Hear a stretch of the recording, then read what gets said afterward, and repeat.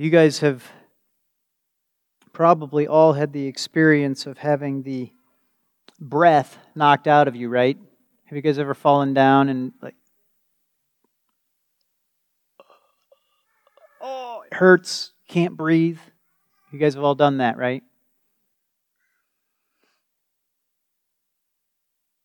Well, Queen of Sheba came, and when she saw everything that Solomon had, her breath was knocked out of her. She was rich. She was powerful. She had abundance of wealth and servants. She had all that the best counselors could offer her in terms of advice and wisdom. But when the Queen of Sheba heard about Solomon, she heard about something that was intriguing to her. Intriguing enough to take a trip, to make a journey. Now, when you are the ruler of a country, you do not lightly leave your country.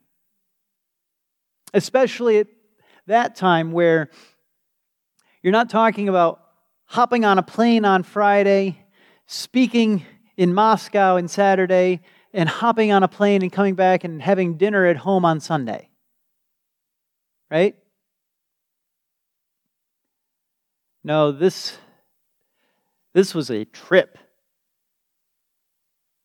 You don't bring a large retinue of people and so many spices that the like was never seen again in Israel with you without doing a lot of work to prepare.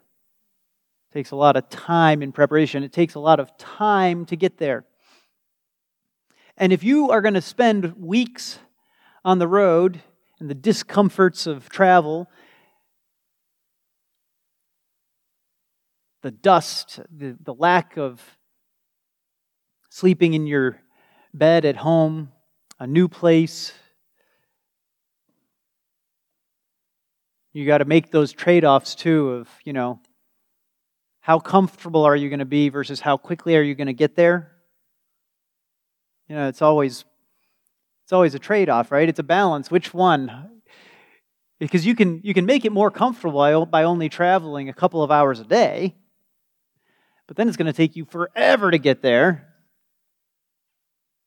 And this is still the case when we're driving, right? How many stops are you going to make? Well, the more stops you make, the more comfortable you're going to be, especially your bladder. But the more stops you make, the longer it is till you can get there and get into a nice, comfortable, permanent home. A nice, comfortable bed, right? Eat home-cooked meals instead of fast food. Well, we may all make a different trade-off calculation. That calculus there may all land at our own little particular place preferences. But one thing you want to get there in the end. So you are making trade-offs. And so she made the trade-off of leaving her country in the care of faithful counselors and rulers in her stead, of course, right? Which is not something you undertake lightly. And also requires your country to be stable, in good condition. Requires you to have trusted, truly wise people who you can leave it with. Do you guys remember reading Farmer Boy story where the parents leave for a couple of weeks and leave the kids in charge of the house? Is that in Farmer Boy? Did I get that right? Yeah. Have you kids ever read that story? You adults ever thought about what in the world those parents were thinking? And all the stuff that those kids got up to while they were gone?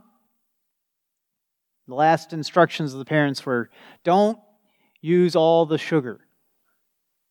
First thing they did was make candy, ice cream, cake, donuts too. And then Mom and Dad come back and kids are like, we didn't use all the sugar. There's a couple of tablespoons left. The, barrel of sugar is gone. Queen of Sheba wasn't leaving little kids in control of her kingdom. She needed people who were truly wise, right?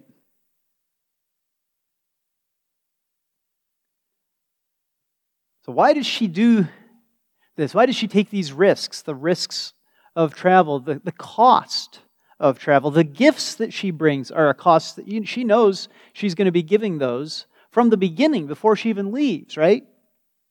Why does she do all of this work? Why does she make all of these trade-offs? Why does she sacrifice all of these things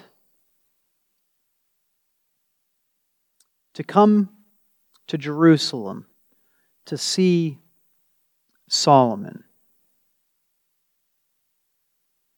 Well, she wanted to see whether it was true, right? But it's also clear she had questions.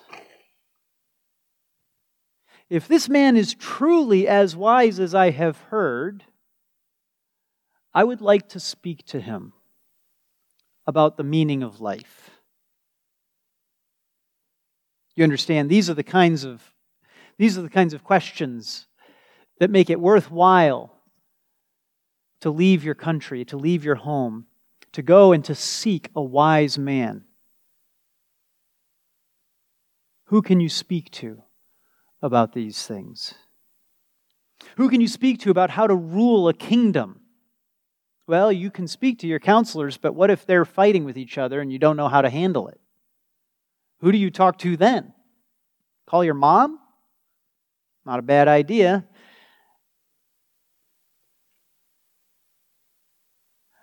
Solomon sounds like a good bet. He's clearly figured out this ruling thing.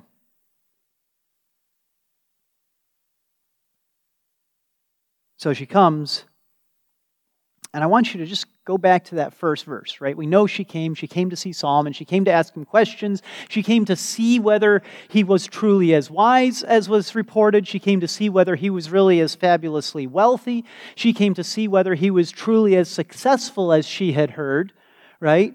But look at the first verse again. Now, when the Queen of Sheba heard about the fame of Solomon concerning the name of the Lord, she came to test him with difficult questions. Now, she did not come to test him in the sense of, let's come up with tricky riddles and see if we can catch him and go, aha, ha ha. She came to test him in the sense of, let's find the metal. I don't mean metal like this thing or this thing, kids. When we test somebody's metal, we find how strong they are. We find how wise they are, whether they can hold up to scrutiny.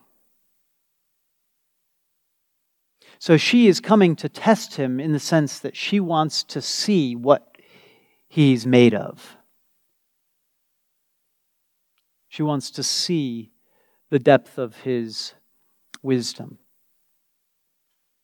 Not because she desires him to fail, not because she desires to show herself wiser, but because if he really is as deep as the reports say, his well of wisdom, right? Then she can benefit. Let's see how deep this well is. Lower that bucket down in, right?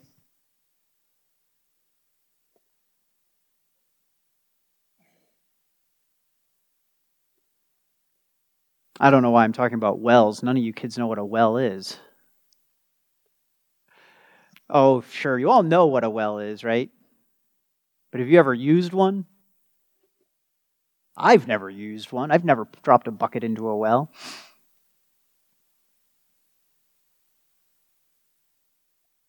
How do we test things today? What kinds of things do we use to talk about how good something is? Well, we still see the value of gold, right? That still exists. We have different things that we use to talk about whether the money is green, right? If the money is green, it means it's real. It's trustworthy. Or we talk about, it's funny, another one that's green is talking about the grass. When we say the grass is always greener on the other side, we're talking about evaluating how good something is, right?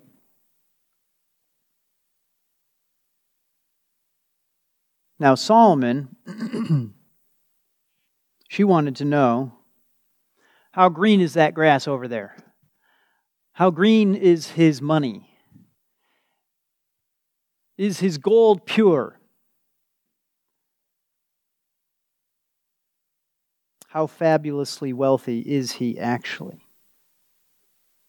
Well, the whole point of this chapter is to display to us even more, once again, how fabulously wealthy he was.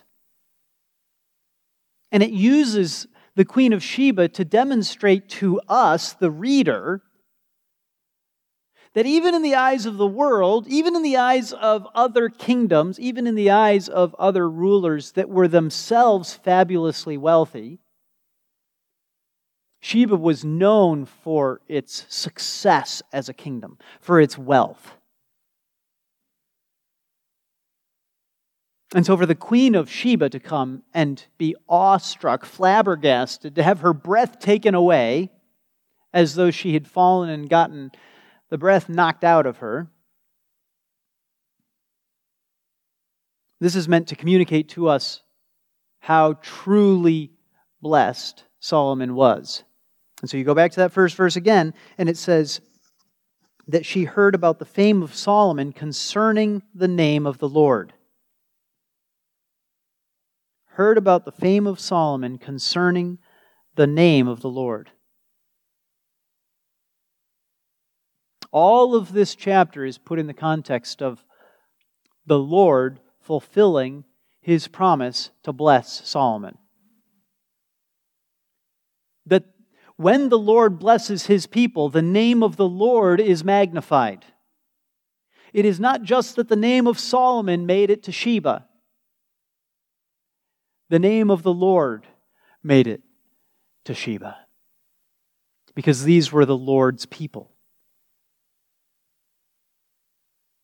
So Solomon's blessings from God continue in this chapter. Both his wealth and his wisdom were fantastic. And you remember that was what God's promise to Solomon was. Ask what you want and I will give it to you. And Solomon says, wisdom so that I can rule your people with justice. And God says, great. And I'm going to throw in riches too. That was a good thing to ask for. And here we see it playing out. The wealth is out of any ability for us to fathom. I looked it up, 666 talents. Paul did a better job communicating what that is. What did you say it was? 10? Just 10,000 years of work, give or take, for the common laborer. Or You could put it in weight, about 2 tons of pure gold every year. Aside from the regular income that came, it's just beyond our ability to comprehend. It's hard for us even to fathom.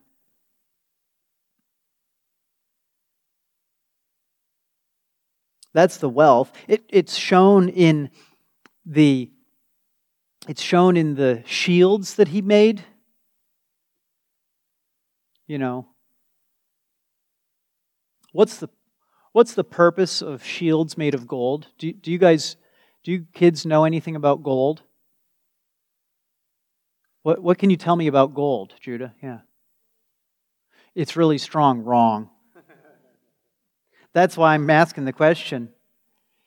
Go ahead. It's really, really heavy. Okay, that's true. It's very, very heavy. What else can you tell me about it? Yeah, Zeal. It melts fast. Yeah, it can melt fast at a low temperature. It's also, because related to that, it is soft. Gold is soft and heavy. Now, if you wanted to make a shield to protect you, that's okay, guys. Those are the 2 things I wanted to. Okay. Thanks for raising your hands. If you wanted to make a shield, what 2 things would you want it to be to protect you? So that if you go on out fighting, what would you want it to be? Yeah. Strong.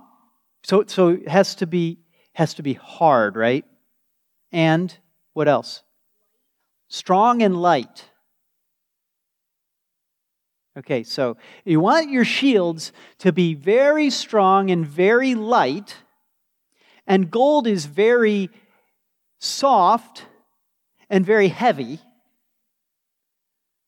Then let me ask you something. Why do you make shields with gold? What do you think? You already answered. Nope, somebody else. Why? Why do you make shields of gold? What do you think? Somebody answer. Because they look awesome. That's it. They're fantastic. They're fabulous. To show off. Right? If anybody ever carried those into battle, it would be next to the king, right?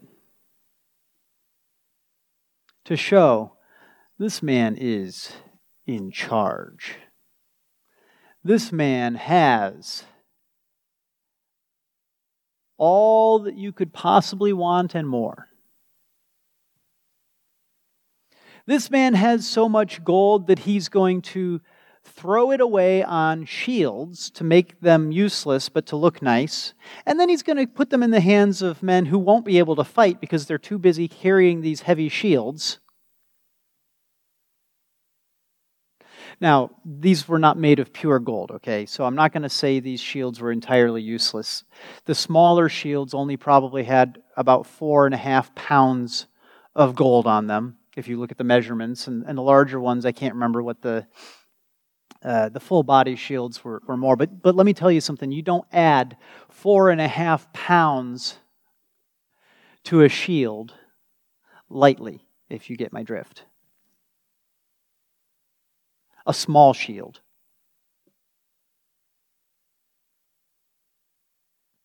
This is demonstrating Solomon's fabulous wealth. I'm sure you can't even imagine what they would look like. Walking into a hall of a palace in the forest with these shields on the walls. Can you imagine? Hanging from the pillars. Firelight lighting the place. The sunshine maybe coming through. The reflection of the gold everywhere.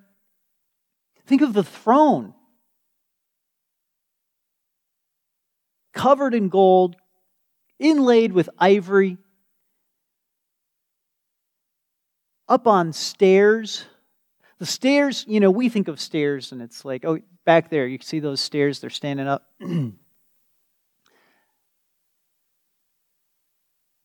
Those stairs, no. We're not talking about a little cast gold lion that's like this big that would fit on one of those stairs. You see, we're talking lions. You don't make little lions to put on your little stairs. You make big stairs that'll take full-size lions. 2 on each side facing. Can you imagine walking up that to the king to kiss his hand? Ring, maybe? Whoa. And it's not just, look at all this gold, right? These are lions. I know they're not alive. You don't walk through between 12 full-size lions made of gold without thinking about getting eaten. You just don't.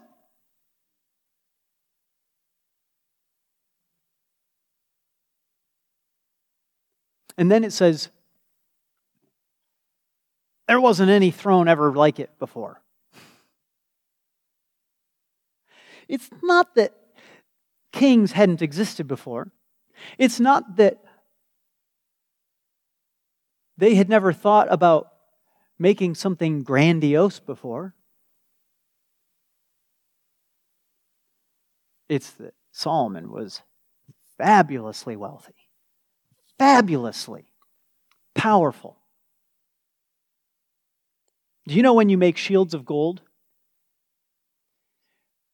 When you know you'll never have to use them.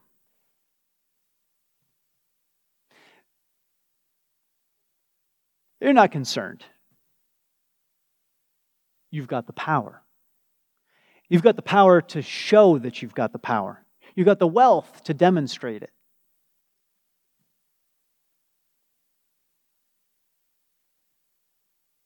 And his wisdom.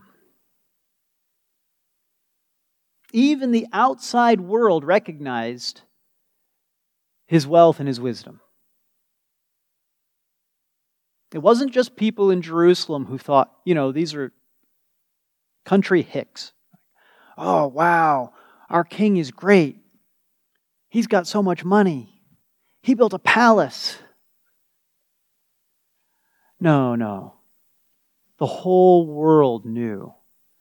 The rumor had gone out to far countries, down into Arabia, off the Red Sea.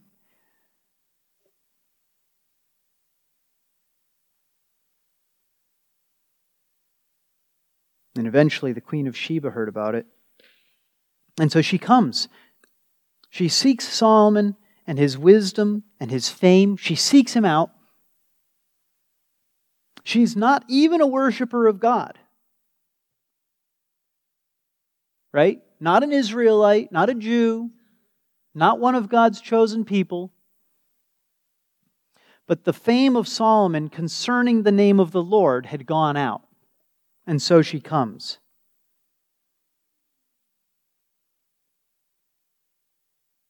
What do we see here? What we see is that God is the one that is at work blessing Solomon. We're reminded at the very beginning of the chapter. It is God who receives all the glory and all the praise for what He has made Solomon. Why does God get all the praise? Because He's the one who gave everything that Solomon has to Solomon. You understand? He's the one who gave everything to Solomon. He's the one who gave him wisdom. He's the one who gave him the throne. He's the one who gave him peace. He's the one who gave him wealth. He's the one who gave him everything he has. How absurd to come to see the glory of Solomon and then not to praise God for it. Doesn't make any sense. Of course you praise God for it. And so that's what the Queen of Sheba does.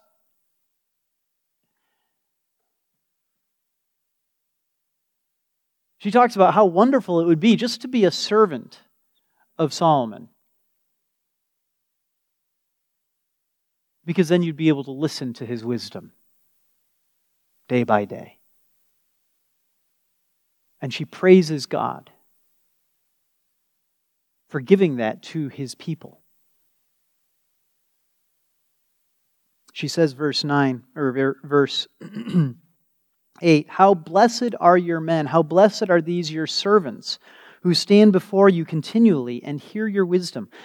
Blessed be the Lord your God, who delighted in you to set you on the throne of Israel. Because the Lord loved Israel forever, therefore he made you king to do justice and righteousness. Because God loved Israel, therefore he made Solomon king and gave him this wisdom and so that he could do what was good for the people, ruling them with justice, which is just what Solomon wanted, right? And so what she says is, man, God loves his people. How beautiful is that? God loves his people. So he gave them a good king. How amazing is that?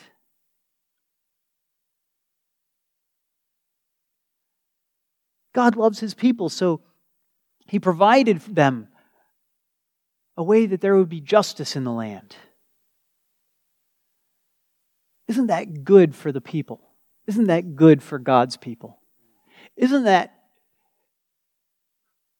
a great reason for us to praise God the way that the Queen of Sheba praised the name of the Lord?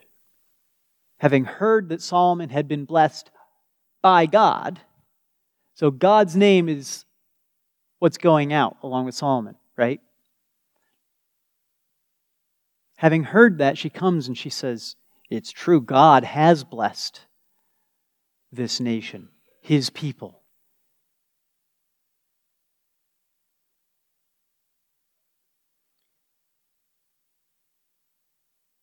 Isn't that interesting? She doesn't say, because the Lord loved you, he made you wealthy, made you wise.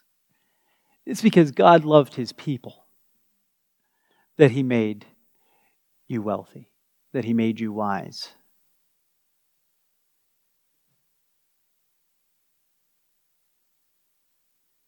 So even the outside world recognized it. Even the powerful, fabulously wealthy herself, Queen of Sheba, came to seek the Lord and the wisdom of the Lord through Solomon and praised the name of the Lord.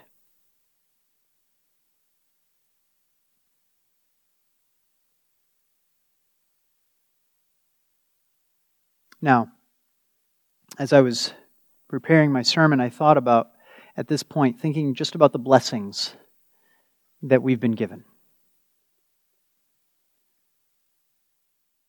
Do we recognize the blessings that we've been given? Or do we read about Solomon and think, yeah, back then they were blessed. Back then the people of God got blessings from him. Back then they were fabulously wealthy in Jerusalem. God's people had lots. Do we take for granted the blessings that God has poured out on us? Do you guys remember the old song, Count your blessings, name them one by one. Count your many blessings, see what God has done. It's an old one. I got some no's out there. I love that song just thinking about the words, count your blessings at the end. It slows down. Name them one by one. Do we ever take the time to think about how God has blessed us, to actually think through, yeah, this is what God has done for me. We read an entire chapter here on top of a previous chapter of describing the blessings, the details naming them one by one, how God had poured out His blessing on His people. Do we take for granted the blessings that God has poured out on us, or do we know God has given us many good things, and do we remember it? Can we list them? And then it doesn't just say, name them one by one. Count your many blessings. See how great you are. That's not how it ends. See what God has done. See what God has done. It points us. When we receive blessings, they are meant to point us back to God who gave them to us in the first place. The Queen of Sheba knew that. We are the people of God. Do we not know that? Do we not know enough to even be thankful? To respond to the many gifts by praising God? Or do we take them for granted? If we don't praise God, if we don't give Him the glory for our success in life, for our health, for our job, our wealth, our family, what are all of the things that you think are great about your life?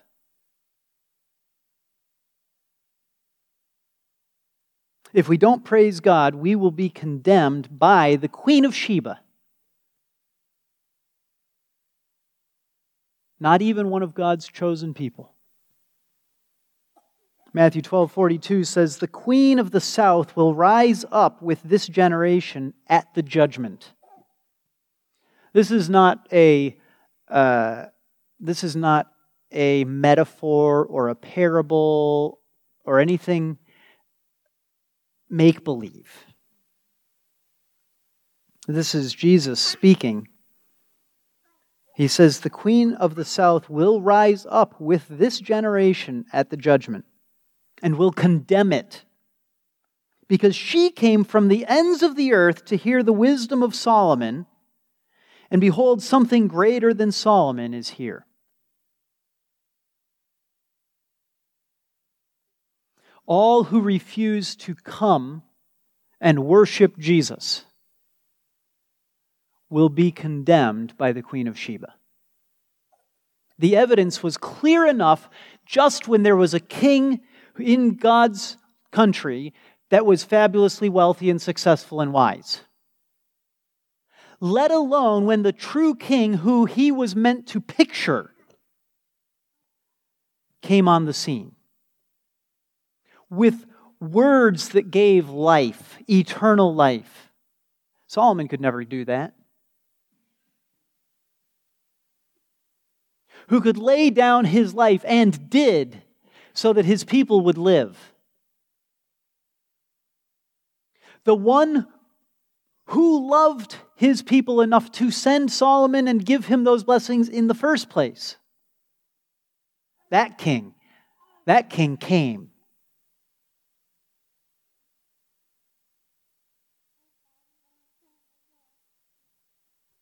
Do we worship Him? If you don't worship Him, the Queen of Sheba will point her finger at you and say, "You had a lot more than me to go off of. You had a lot more evidence than I did. And all you had to do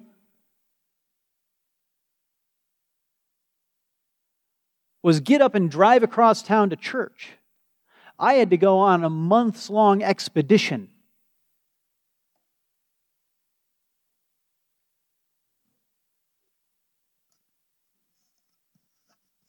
You didn't even have to go anywhere. It played over your radio.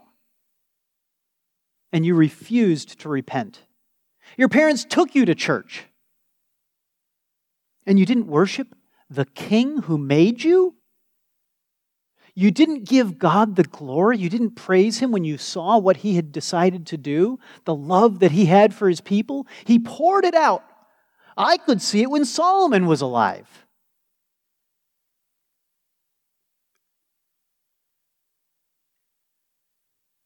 You ever think what it would look like for her to condemn? Those are the kinds of things. She's going to have reasons. She's going to have comparisons. She's going to say what she saw versus what you got a chance to see.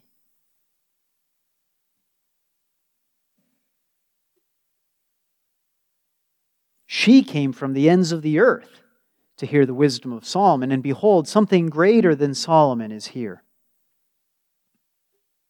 If we take the gift of God for granted, the wise men, the magi of the east, will be scandalized at our idiocy. Can you imagine what they thought of Herod? Can you imagine what they thought of the religious leaders? They come to Jerusalem and they say, the king has arrived. The king has been born in Israel. We saw his star in the east. And then God has to warn them in a dream not to tell Herod so that he won't kill the king. What in the world is wrong with these people?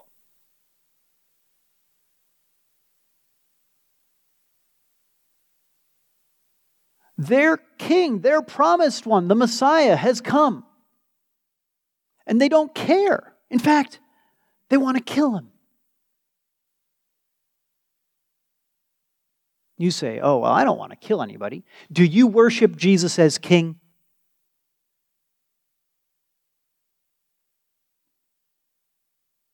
Or do you just not care?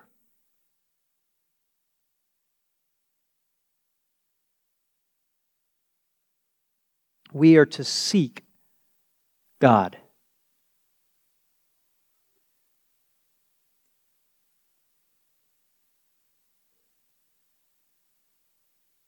We've got this beautiful promise as Jesus is leaving. He gives us this command to spread the gospel, right? The Great Commission.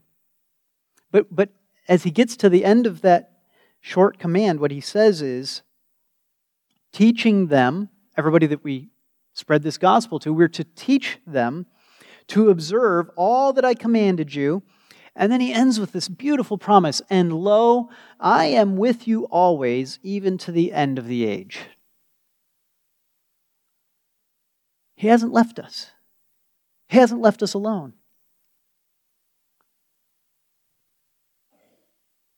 He has promised that He is with us. Queen of Sheba didn't have that. Solomon didn't even have that. Nobody had that until then. Until the fullness of time came and Jesus was born. All they had was the pictures. Solomon, that king who demonstrated in his glory, in his majesty, in his wealth, in his power, in his wisdom, the great king that would come, that would rule God's people in love and in justice, with truth and righteousness. That king has promised that He is with us to the end of the age.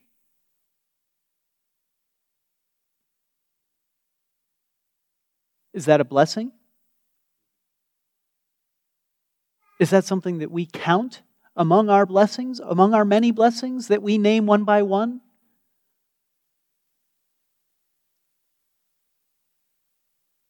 We must seek God.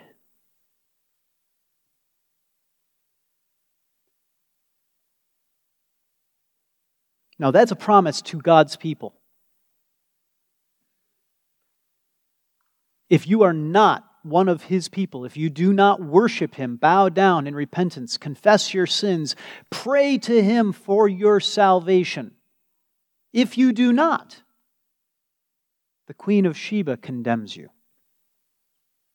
But if you do not, listen to the Apostle Paul speaking to the Athenians. He says that they would seek God if perhaps they might grope for him and find him, though he is not far from each one of us. And that's my declaration to all of you now. God is not far from each one of you, whether you worship him or not. And that's a fearsome thing.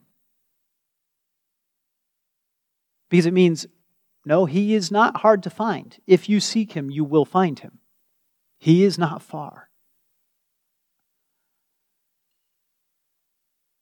But it also means if you don't care to seek him, if you don't care to find him, if you don't bother to, he's right there.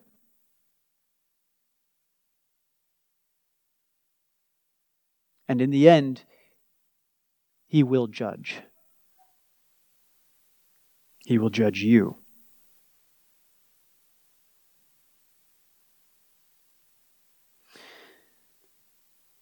Solomon himself wrote Psalm 72. I was tempted just to read the whole thing. I'm going to read selections from it. It's still a little bit long. A Psalm of Solomon.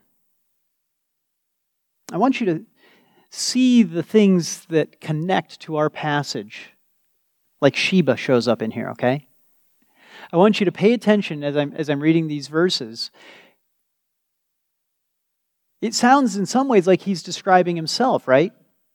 But he's talking about King Jesus, the one that he's imaging, the one that he's just a small picture of in his glory. So you get that in this verse, picking up in Psalm 72. Let them fear you while the sun endures, and as long as the moon, throughout all generations.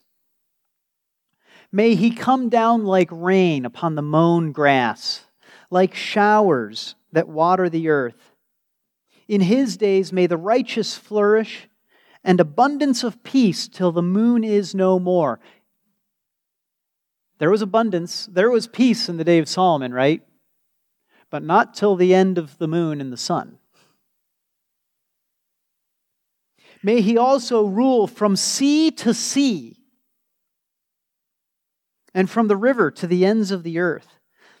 Let the nomads of the desert bow before him, and his enemies lick the dust. Let the kings of Tarshish and of the islands bring presents. The kings of Sheba and Seba offer gifts. Let all the kings bow down before him. All nations serve him. So may he live, and may the gold of Sheba be given to him. And let them pray for him continually. Let them bless him all day long. May his name endure forever. May his name increase as long as the sun shines, and let men bless themselves by him. Let all nations call him blessed. Blessed be the Lord God, the God of Israel, who alone works wonders, and blessed be his glorious name forever. And may the whole earth be filled with his glory. Amen and amen. This is Solomon. He's not writing about himself. Solomon saw himself. He saw the blessing that it was from God on God's people, and he realized there's a king coming. A king who will truly rule with the righteousness and wisdom that I don't even begin to comprehend.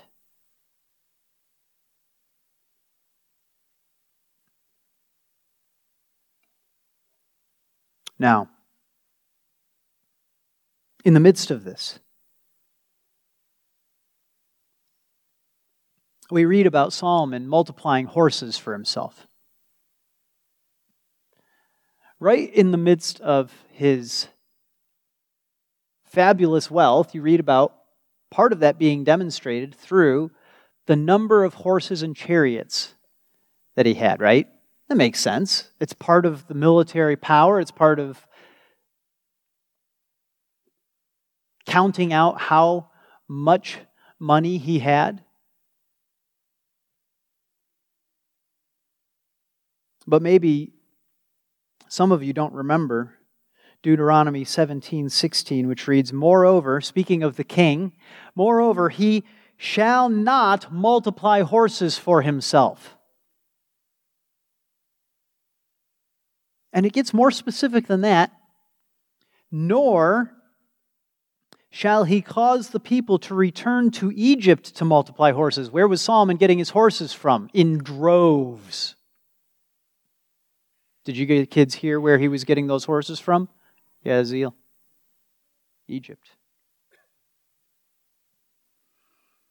"Since the Lord has said to you, you shall never again return that way."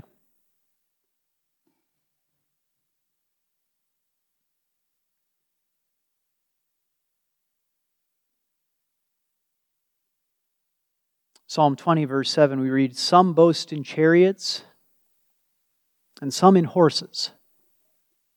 But we will boast in the name of the Lord our God."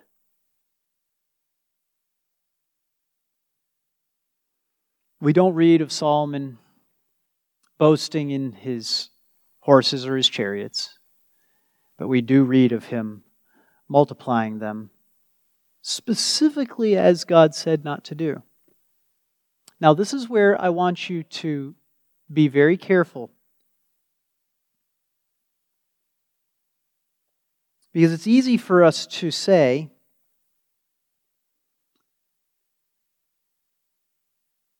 "Oh, all of this stuff is bad." No, not all of this stuff is bad. God's blessing is meant to be demonstrated here clearly through the wealth that was poured out on Solomon and to the rest of the country and the rest of the people. Okay?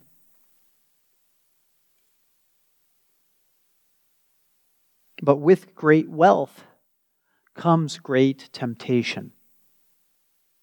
To trust in our wealth and the protection and weapons that wealth can buy. There's a lot of different kinds of protection that wealth can buy, right?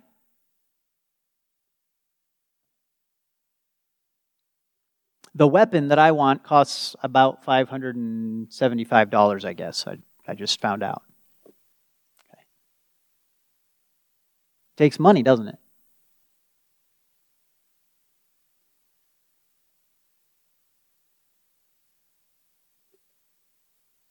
What's my trust in? What's my trust in? What's your trust in?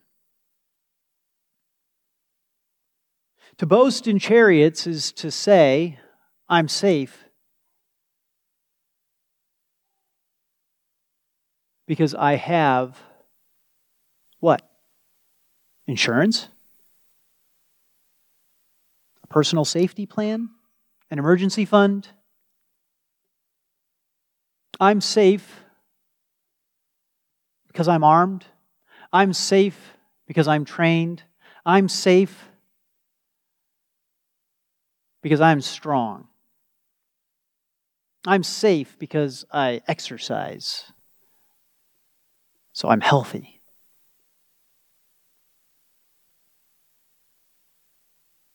I'm safe because if anybody comes after me, I've got enough money to hire a lawyer. That's what safety really requires.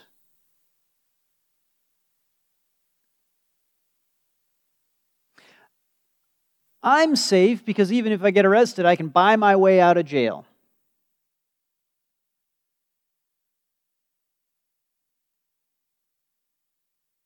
Or I can buy my way into a private facility, luxury accommodations.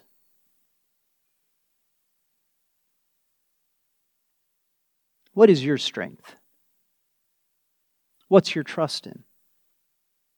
With great wealth comes great temptation to trust in our wealth. We must trust God instead of our money.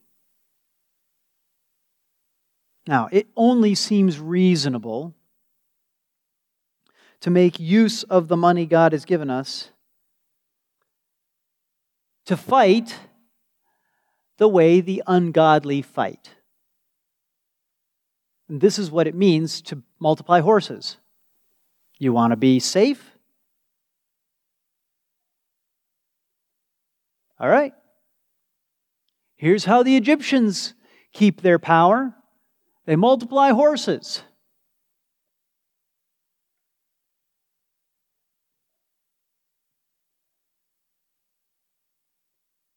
And so if you don't do it, what are you, dumb? Don't you like winning?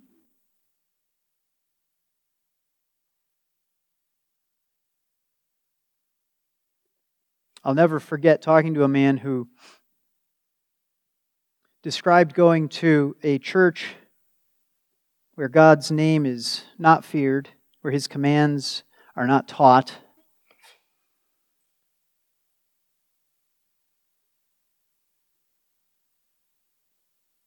He sits under a woman pastor preaching peace, peace where there is no peace. And do you know why? Because it's strategic, because that church has beautiful, beautiful building in the center of town and more money than many other churches combined.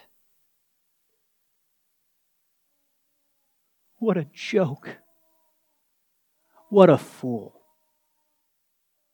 As if wealth is going to buy you what you need to win. We don't need their money.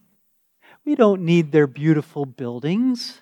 It is not strategic to put your faith in these things to win the way that the world wins. You won't. You won't win. The moment you take your faith off of God and begin to trust in money, you're a fool.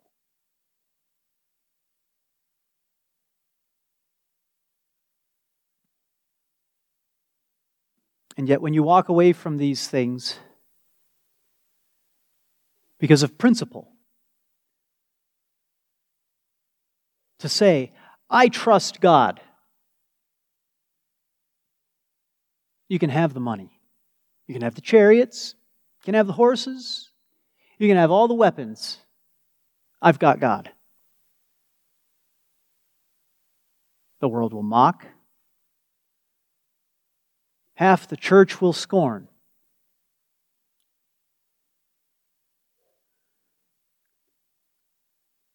They'll call you dumb. They'll say you just don't like winning. And it's just at the moment of God's blessing that we're tempted to forget Him and to put our trust in those things that He has given us.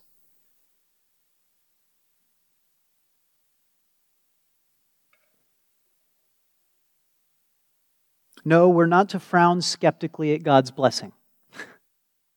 We are to smile and receive it with gratitude, right? If He gives us wealth, we praise His name. We celebrate it. We invite others to celebrate with us. We share it. We give it back to Him. We glorify Him with it. We use it to build His name and His glory and His kingdom. Yes, all of these things. This is not God's curse. It is His blessing on Solomon. We're even to pray for these blessings.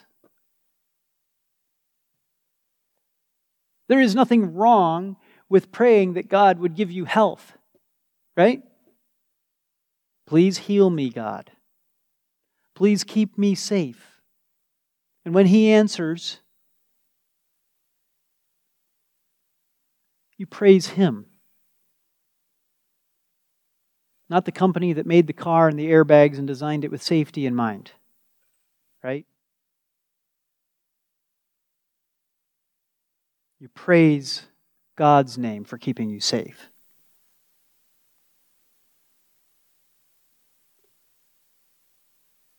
But we must remember that to whom much is given, much will be required. And that includes all His blessings, all the money that He's given us. You can count them one by one in your budget, and you can count them one by one in your income, and you can count them one by one as you're saving up to buy the next thing that you're saving up to buy. Those are each individual blessings. You can count them. Name them one by one. And every added one is an added responsibility that you are to remember. To whom much is given, much will be required. And we must remember that with money comes particular temptation to trust in our money, or in the things that money can buy. But God is the one who blesses us, who provides for us, who protects us, who loves His people. The Queen of Sheba saw it. Do we see it?